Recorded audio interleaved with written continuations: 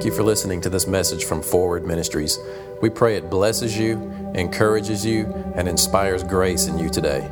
You can visit us online at forwardministries.org.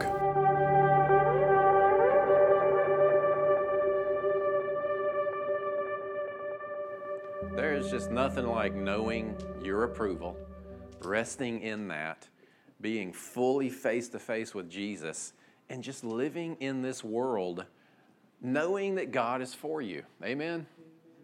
I mean, isn't that the most powerful thing? Because then your striving is over.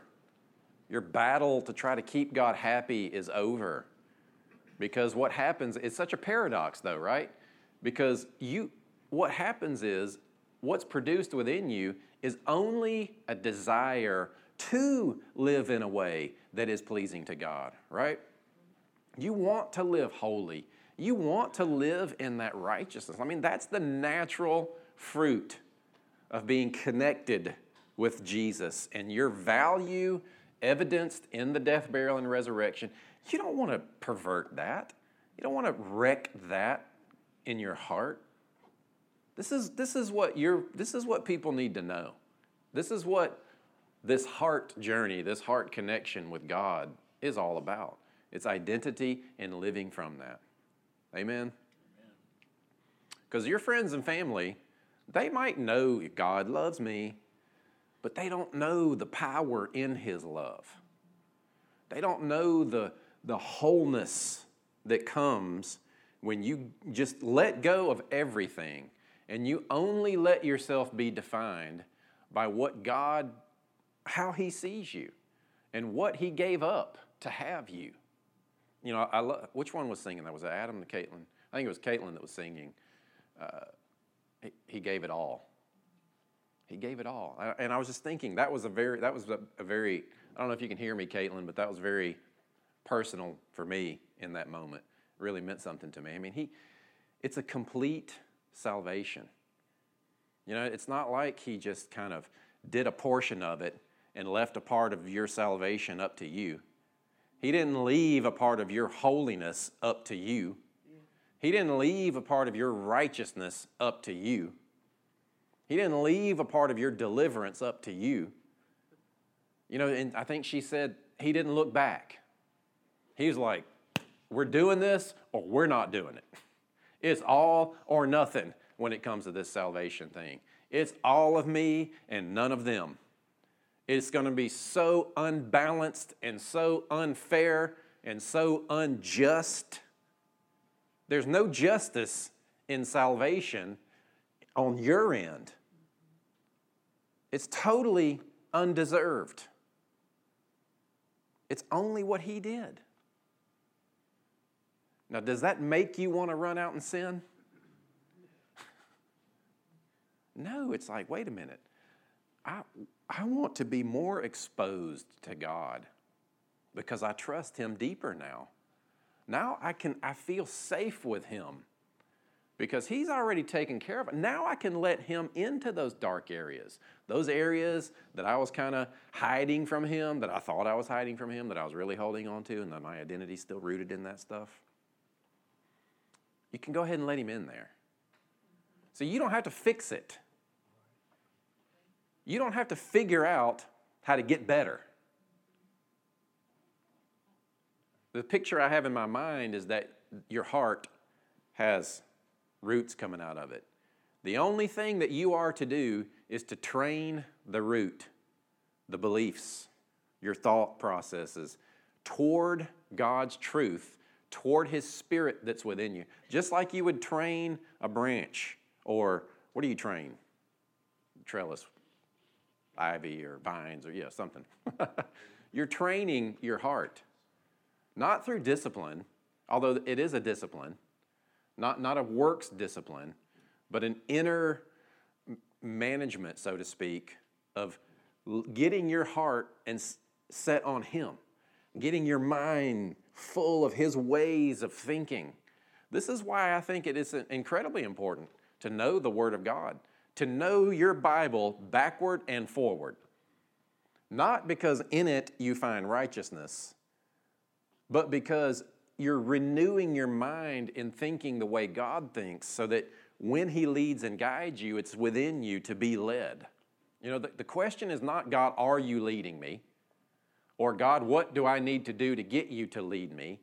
It's, am I thinking in such a way where I'm leadable? I mean, if God were to show up and ask you to do something, would you do it? Well, you think, well, of course I would. Maybe not. Because it might be foreign to you, the way that he's leading you. But when your mind and your heart is full of his logic, his words, his laws, and we know that law is not for righteousness, it's for life. When your mind is full of that, your heart is full of that, he's got something to work with. I wrestled for years, and we would do drills and drills and drills and drills and drills. Anybody wrestle? I'm the only one. Okay, you, yeah. Drills and drills and drills and drills and drills. Did I mention we did a lot of drills? But you get out on the mat, you don't think of the names of the move. You don't think of what it's just like muscle memory. You just go to whatever's next. So, you know, it just shifts this thing called Christianity to it's a way of life rather than a set of things that I've got to do, right? Because religion has convinced you to believe that there is a step, like there's a sequence of how to be a Christian, like there's a rule book of how to live with and in God. It's like, how do you teach a fish to swim? How do you teach a fish to even know what water is? You know, that's like how we are in the kingdom. It should just be natural for us. You know, some of us are worried because we might not fulfill our call, or we don't feel like we've done enough for God, or we're working these jobs and we think, well, I'm not walking in my call. I've got this job. Jobs are not evil. There's ministry written all over your job. Trust me. Probably even more so than some pulpit positions. And so we get this thing in our mind about, okay, what am I supposed to do for God? And how am I supposed to fulfill my call? And I really feel like God kind of set my thinking up for this series. I want to start this series this week, and I'm just, maybe for a couple of weeks, just talk about the simplicity of Spirit-led living in a real way. But your heart is what follows God. And then your mind can choose to be influenced by your heart or by the world. And, you know, we went through this whole... Actually, if you would just put that diagram up real quick, Nathan. It's the white one, and if he has trouble finding it, I don't want to go into this particular. Yeah, there we go. Well, he's on it. This is you. This is, you know, and it's not that we're trying to define what a body, what a soul, what a spirit, or if you are a soul that has a spirit, or if you are a spirit that I'm not really trying to define any of that stuff. It's more so function to help us to realize God is in us, and he's seeking to influence our hearts. And what we know about this new heart that we have, he gave us a new heart, is that we are to guard it above all else because it affects every area of our lives. Your beliefs are stored in your heart. You think with your heart. As you think in your heart, so are you. What it is that's in your heart that you allow to grow is what will grow out into your life. What you believe in your heart, more than God even, affects your life in this portion of this life. Because God, it's like a governor. You guys know what a governor is? Like it's something that only lets you go so fast, like on a golf cart. You take that governor off, you know, it's wide open. The heart is like a governor. And it's self-limiting in what you let God do through you. It's just real, you know. I mean, that's only one way of thinking what it is. And I'm not trying to say that God's trying to limit you. It's that God desires to establish every promise in your life, but He doesn't want to just show up and magically make it happen because you have dominion in this earth. So He's given us a way to co-labor with Him and walk with Him and believe with Him so that we participate in the increase of His kingdom, first in us and then in our lives and in the world. So my point for bringing this up is tying it back to the idea of calling and feeling like maybe you're not doing enough or maybe you've missed it. I think that the more whole you are in your heart, the more influenced you are in your heart by God, by His truth, the more effortlessly you will walk out your call. See, it's not about what am I supposed to do? What do I need to go to serve? And you do plug in. You do find things to do. I mean, there is work to be done. We are predestined unto good works. It's not that we just sit back on the grace couch and never do anything again. That's not the point. You become more productive the more whole you are. And what makes you whole is grace from God breathing into your heart. That's what grace is. It's an unmerited favor, and it's a divine influence on your heart. And it's capacity or ability. See, you don't know how to live the Spirit-led life. So He will lead you. He will teach you. But let's not try to make it an intellectual process. Let's learn how to think spiritually. In other words, resting in truth, resting in God's ways of thinking, because it's kind of like a flower, right? What a flower does, all it does is it turns itself to the sun. And you don't see that flower getting up and picking its roots up out of the ground and like trying to go to where it's supposed to be and do something it's supposed to do. That flower just turns toward the sun, and that sun gives it what it needs to flourish. That's how we are in the kingdom. Just turn our face toward that sun, inwardly, really, and it's developed and manifest within you what it is that you need. And see, I realize it sounds like, okay, well, it's really simple, but how do I do that? Then what? I can hear the thoughts because we want steps beyond that. It's like the step will come. You will just naturally flow right into it, and you'll look back and realize, oh wow, I've tried for years to not react in anger in this situation. And all of a sudden, just because I'm letting God love on me, I'm not blowing up anymore. Are you okay with that? I mean, there's like not a step for that. There's not a discipline. There's not a commandment that you grabbed and put into practice and said, okay, now I am not going to react in anger. In fact, you've tried.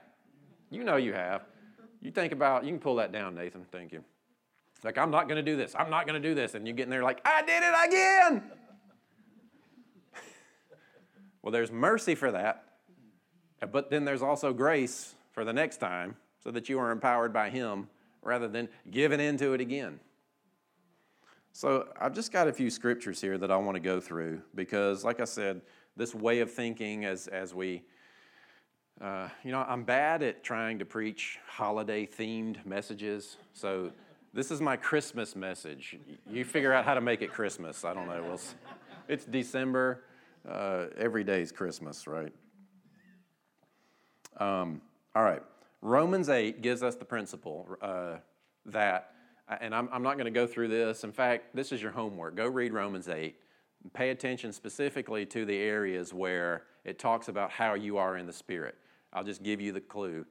It says, the way that you know you are in the Spirit is that the Spirit is in you. It's time to give up the mystical pursuit of trying to figure out how to get into the Spirit dimension, to see or to hear or to any of that kind of stuff. It's very clear. He says, this is how you know you're in the Spirit, if the Spirit is in you. There's two kinds of people on this planet. Those who have the Spirit of God within them and those who don't. That's it. That's the only difference there is. And what makes that difference is whether or not the one who has the Spirit, or whether or not they've believed on Jesus. That's pretty much it. So there are believers and unbelievers. Those are the only two kind of people on the planet. The Spirit in you is what makes the difference. The Spirit in you is the source of life. It's the source of wisdom. It's the source of strength. It's the source of your identity. I think it's John 14, but it presents this idea that you are now alive. You were dead in sin. Now you are alive in Christ. I mean, we really got a bunch of zombies, unbelievers, walking dead out there even though they're a living organism, spiritually they're dead. I mean, really, that's the best analogy that there is. And then you are alive in Christ. So how do we experience that life, right? Because Jesus prayed, your will be done on earth as it is in heaven. And then we think, I'm going to go establish the kingdom, or I'm going to go do this, or some people think, this place is going to hell in a handbasket, I'm going to hide in a hole till he fixes everything. So he says in Romans 8 again, to be spiritually minded is life and peace. To be carnally minded is death. Now, carnal doesn't necessarily mean evil. It just means limited to what's physical. If you're just limited to what's physical, it will produce death. It's like you can just kind of use the language of science. It's entropy. Entropy is that everything tends toward chaos. Everything tends toward decay. When you're carnally minded, the only thing that you have to work with is what's physical. Your actions, your capacity to make money, your strength to walk in love towards someone. That's carnal. It's not that it's evil. It's just that it's limited to physical strength. I don't want to be limited to that. So to be spiritually minded is life and peace. And I really work hard to try to break down these mystical concepts that we have of what spirit is or how to be spiritual. And it's like, for me, and I feel like God gave me this analogy, maybe to help me, but hopefully it helps you too, and I probably said it in here before, but spirit is not that mystical place that you've got to figure out how to get into. Spirit is life. You know, it's like there are all kinds of molecules bouncing around this room. There are all kinds of signals going through this room. There are radio waves. There are gamma waves. There are infrared waves. There are in fact, if we could see everything that's in this room, we'd probably freak out. I mean, really, you can take a radio, set it on the table, plug it in, and tune it, and pick up all different kinds of frequencies. There are all kinds of waves coming into this room. The light spectrum, your eyeball only has the capacity to see a certain part of the light spectrum, and above it is what? Infrared, and below it is, I don't know, science people. We need John. I know. But your eyeball can only see a certain part of it. Spirit is the same way, I think. It's all around us. It's available. It is a tangible, physical substance. It's not just an idea. I mean, think about that. There is if you will, let me say it this way, the spirit molecule is in this place. And it's ever present, and it's in you and through you. But it's the kind of molecule that you only interact with the right kind of vision. It's like you can only see infrared with the right kind of goggles or glasses or whatever. You can only connect with spirit with the right kind of heart. So God has to give you a new heart. You can only resonate with God's Spirit if He's made you one with His Spirit. Spirit is not some mystical idea. It's a real substance that is life. It is life. I think if you could put spirit under a microscope and examine it, it's life. It's just pure life. Pure light, whatever. I don't know, you know. I'm just trying to give a parable here of demystifying spirit to bring us to an understanding. It's like, no, it's here. And if I choose to think that way, I can live that way, and it produces life and peace. It's the realm of thinking that I have to be in to experience the promises into my life. And it's not out there or over there, or I have to die from this body to get into it. It's around you. But can you perceive it? Jesus said you must be born again to perceive the kingdom. He didn't say you must be born again to get into the kingdom. He said to see it. That word he uses there is the word perceive. Like a radio that picks up a particular frequency. It perceives that frequency and emits it. Your heart has the capacity to perceive the life of God. The work that we are to do is this: renew our minds, and He's given us the source to renew it in, so that our inner world is reshaped and just the table is set, let's say, to let his ways manifest in us and through us. That is your responsibility as a believer. Not so much to go out there and fulfill your call or evangelize, although you might be led into that. I'm not taking away from those. But your biggest responsibility as a believer is handle this right here. What's going on in your thoughts? What's going on in your mind? What you let yourself feel? What you let yourself think? You are not a victim of your emotions. You are not a victim of your thoughts. They are your choice.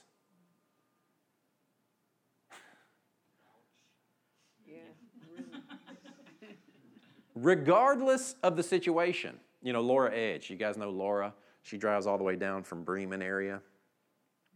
She texted me yesterday. Her cousin's son took his own life. The Scarborough boy, just recently, 2 weeks ago, 14 years old in this county, took his own life. Can you imagine what those parents are going through? I mean, let's get real for a minute.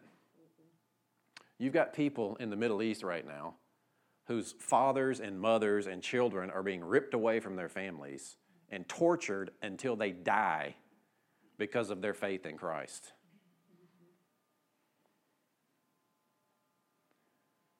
The only hope that you have in a situation like that is to be able to turn your eyes to Him, not blame Him. Thank God we know that God isn't creating those difficulties to produce holiness within us. Thank God we know that God only has good plans for us. And it's not like He's allowing that thing for some kind of strange purpose. God allows everything that mankind chooses. But I mean, in the face of real difficulty, what do you do?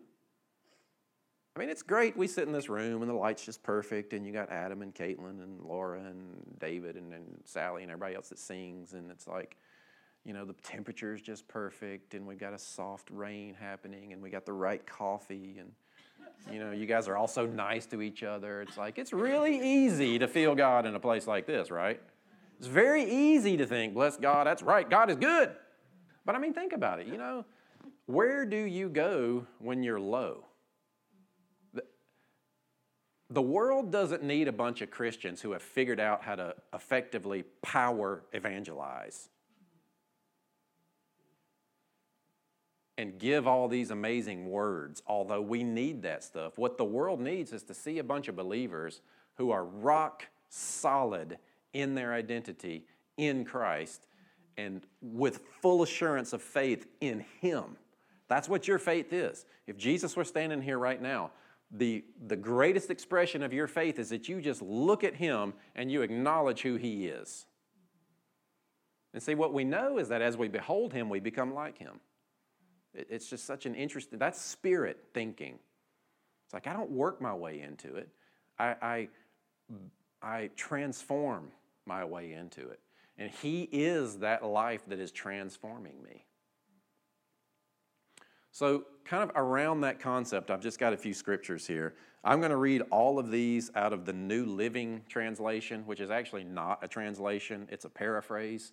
There's a difference. A translation is they go to the original language texts and they translate it from either Greek or Hebrew to English. So a paraphrase, it's like they consider the original language, but it's more about how do we say these concepts in English to make the concept clear? So you don't read something like New Living Translation for doctrine. You read it for concept. You read it for, okay, this says it a different way. This kind of makes me think about this in a different way. So, but that's the point of this. I just really value the way the New Living Translation presents the concepts of our thinking. So let's look at these. This is just starting off Romans 12:2.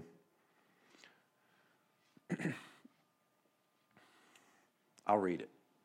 Don't copy. Now, in Romans 11, Paul goes through this big teaching on The Jews didn't believe God, so they were cut off from their covenant.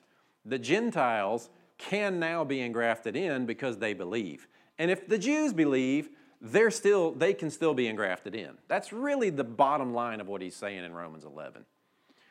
So then he gets to 12, and he's talking about the other Gentiles that are still living crazy apart from God. And this is what he says, but pay attention to just how there's so much focus on how you think, even more so than what you're supposed to do. Now, he does tie your behaviors and your actions to the way that you think. He does address behavior, but it's more so think this way so that your behavior will be affected and it looks like this. In other words, don't lie, don't cheat, don't steal. But those aren't laws to keep God happy. Those are things that you're supposed to look for the evidence in your life that you are connected to this source of transformation, right? I mean, we do want change. We do want fruit. We want to be the most healthy plant in the garden, producing the most fruit that birds can come and take refuge. People can come and take fruit off of our vine and be nourished because of what we have, because we are so healthy. You will fulfill your call the more healthy inwardly you become. So don't copy the behavior and the customs of this world. And see, it's like, okay, so this it just makes me think differently. So what are the customs of heaven? Right? Like, just that thought enters my mind. What are the customs of heaven? I wonder. I don't know. Let God speak to you on that. Let God transform you into a new person. See, you don't want to take this for doctrine because you actually already are a new person. You're a new creature. You see what I'm talking about? I mean, I'm kind of going off topic just to give you a little bit of Bible reading information. You don't want to read this translation for doctrine. You read it for conceptual thinking because you already are a new creature. Amen? Say, I'm a new creature. I'm a righteous creature. I'm a holy creature. I'm a perfect creature. Oh, you said it. You said it now. Let God transform you into a new person by changing the way you think. That's how you become a new person, or that's how you become different. You change the way you think. Change your thoughts, change your life. Then you will learn to know God's will for you, which is good and pleasing and perfect. I love that it does this here. So first off, he says, change the way you think. That's how you experience transformation. But then it boils the will of God down to something that he uses 3 words to describe. See, we've got, and again, I'm not trying to extrapolate doctrine, but this does actually make this doctrine more clear. We've been taught that there's a good, that there is a pleasing, and then there's a perfect will of God. As if there's 3 wills, that it's like if you're going to church, you're in the good will. But if you're living holy, you're in the pleasing will. But if you're fulfilling your ministry, then you're in the perfect will. You ever been taught that? That's not what it says in the original language. These are 3 different adjectives describing one thing, the will of God. If you're in Jesus, you're in the will of God. Now, God may have things that he wants you to do that are associated with your calling, that are part of his will for you. But your will, his will is not sectioned out to you. I don't want to go into that too much. Let's go over to the next verse. This is going to be Ephesians 4, 17 through 24. With the Lord's authority, I say this, live no longer as the Gentiles do, for they are hopelessly confused. You ever feel hopelessly confused? As a believer, did you ever feel hopelessly confused? It's like, what are you doing, God? What is going on here? God is not the author of confusion. Their minds are full of darkness. They wander far from the life God gives because they have committed every sin and they're committing murder and because they have closed their minds and hardened their hearts against him. You, in your renewed identity, can still be far from the life of God when you harden your heart and you close your mind to him. And usually when we choose sin is when we close our minds and harden our hearts toward Him. That's why you stay out of sin as a believer. Not because God's going to send you to hell over it, but because it hardens your heart. It desensitizes you to His influence. Again, the focus that I want you to get out of is the concept of how much He puts on your thinking. You know, we're talking about Spirit-led living. It starts with you taking responsibility with what you let yourself feel and what you let yourself think. And we have to build within our mind and in our heart a new way of thinking, but we have this source of life to draw from. We have the Word of God. We have each other. I mean, I praise God for a man like David, this David over here. Say your last name, Orky. That can give a prophetic word that is firmly backed by the new covenant. I mean, it doesn't send you wandering and chasing and trying to figure out what God's saying. It's clear. It's edifying. It exhorts you. It comforts you. And it testifies of what Jesus did. I love it. I appreciate it. 19, they have no sense of shame. They live for lustful pleasure and eagerly practice every kind of impurity. So he does deal with behaviors, but he starts with mind and heart first. There's another part. But that isn't what you learned about Christ, since you have heard about Jesus and have learned the truth that comes from Him. Throw off your old sinful nature. Now that's not proper. It's the old man or the old way of thinking is what he's talking about. You don't have a sinful nature. You have a righteous nature. So throw off the old way of thinking and your former way of life, which is corrupted by lust and deception. Instead, and I love this, let the Spirit renew your thoughts and attitudes. You ever tried to change the way you think? You can do it right now. You guys know what Santa Claus looks like? Imagine that Santa Claus is right here. Seriously, look right here. Santa Claus. What does he look like? What's he wearing? What does his hat look like? What does his belt look like? Can you see his belt? What color is his buckle? You see his shoes? Can you hear him laughing? What does he sound like? I mean, seriously, imagine him standing right here. Can you see it?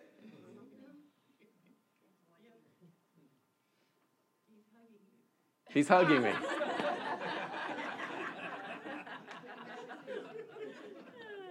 You just changed the way you were thinking. You just changed the pictures that were in your mind. You even heard something, most of you. It really is that easy. What if you were to just imagine the concepts that are true in the kingdom or that are true of you? Can you look at yourself and see yourself as righteous?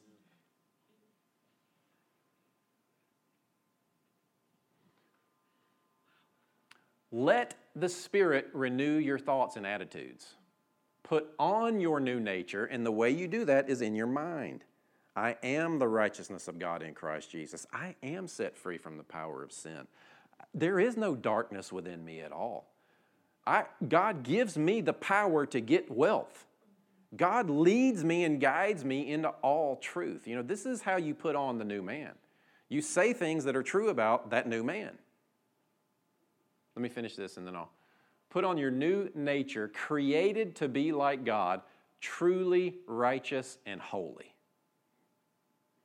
The Spirit isn't just going to magically change your attitude. You figured that out yet? You know what I mean? And what I mean by we're not victims of our feelings, it's that it's an empowerment statement saying you can choose to feel how you want to feel. And the way that you choose it is you let the world influence you and you just let those feelings run their course, which may lead you to sin, may lead you to darkness, may lead you to suicide. Or you choose to be influenced by God, which we know over and over and over, By the Spirit. By the Spirit, yeah. By that Spirit within you. Does that put it together? I mean, there's always a choice. God's not just going to override your authority to choose what influence you're going to yield to. However, he is ever present and always speaking and always affirming to you that you are his child. That's further in Romans 8. That spirit within you teaches you and affirms to you, you are his child. Faith is active. It's a turning away of in my focus to him. It's like David.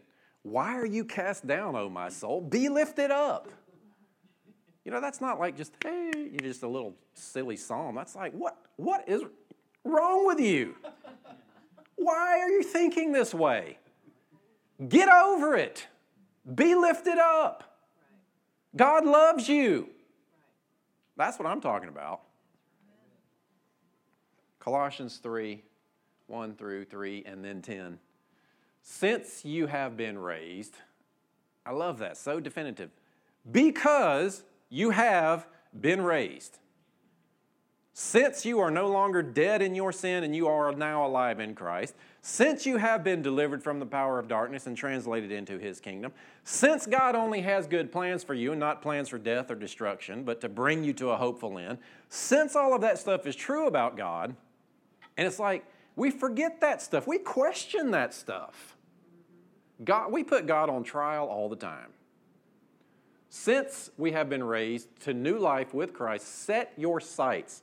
And a different translation says, set your mind, and another one says, set your affections. So it's like set your sights, set your thoughts, set the way you feel. Now watch this. On the realities of heaven, where Christ sits in the place of honor at God's right hand. You just imagine Santa Claus. What does Jesus look like? And I don't just mean, can you see the throne room with him sitting on a throne?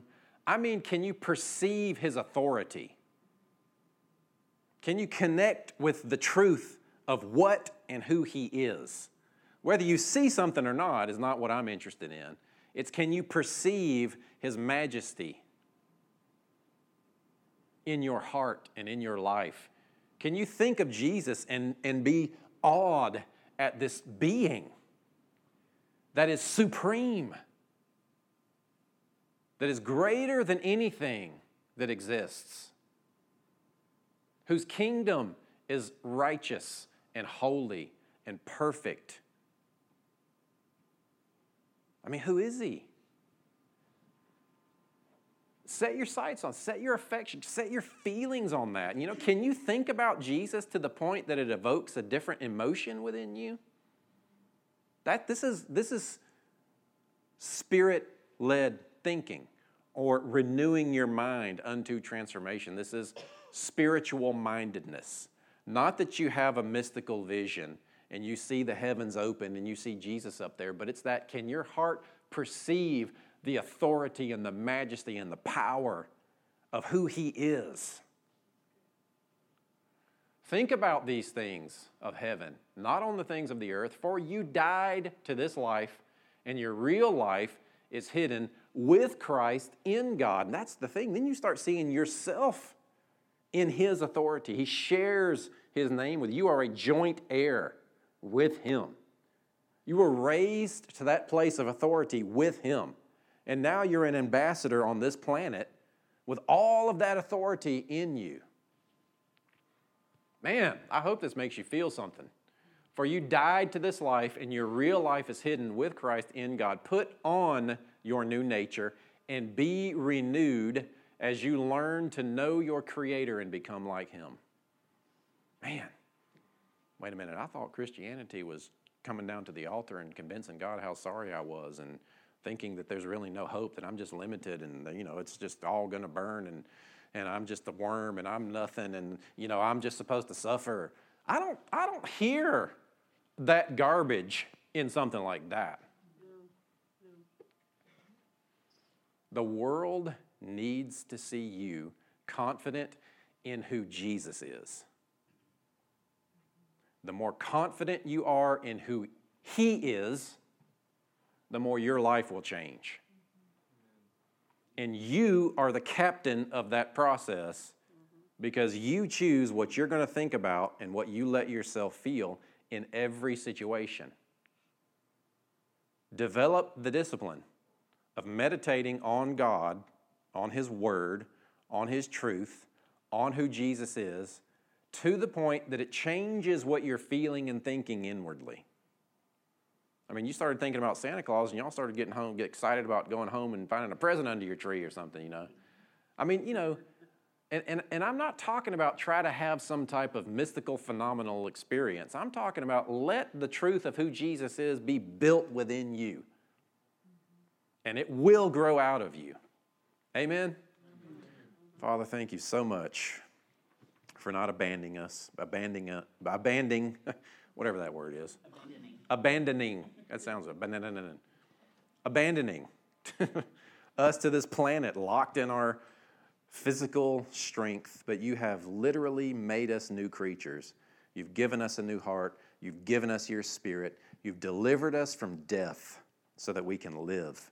And we only want to reflect your righteousness and holiness into this earth. We want to be whole in our hearts so that we will walk fully with you, because the world is dying to know you. God, we yield ourselves to you. Thank you for loving us. Jesus. Amen. Amen.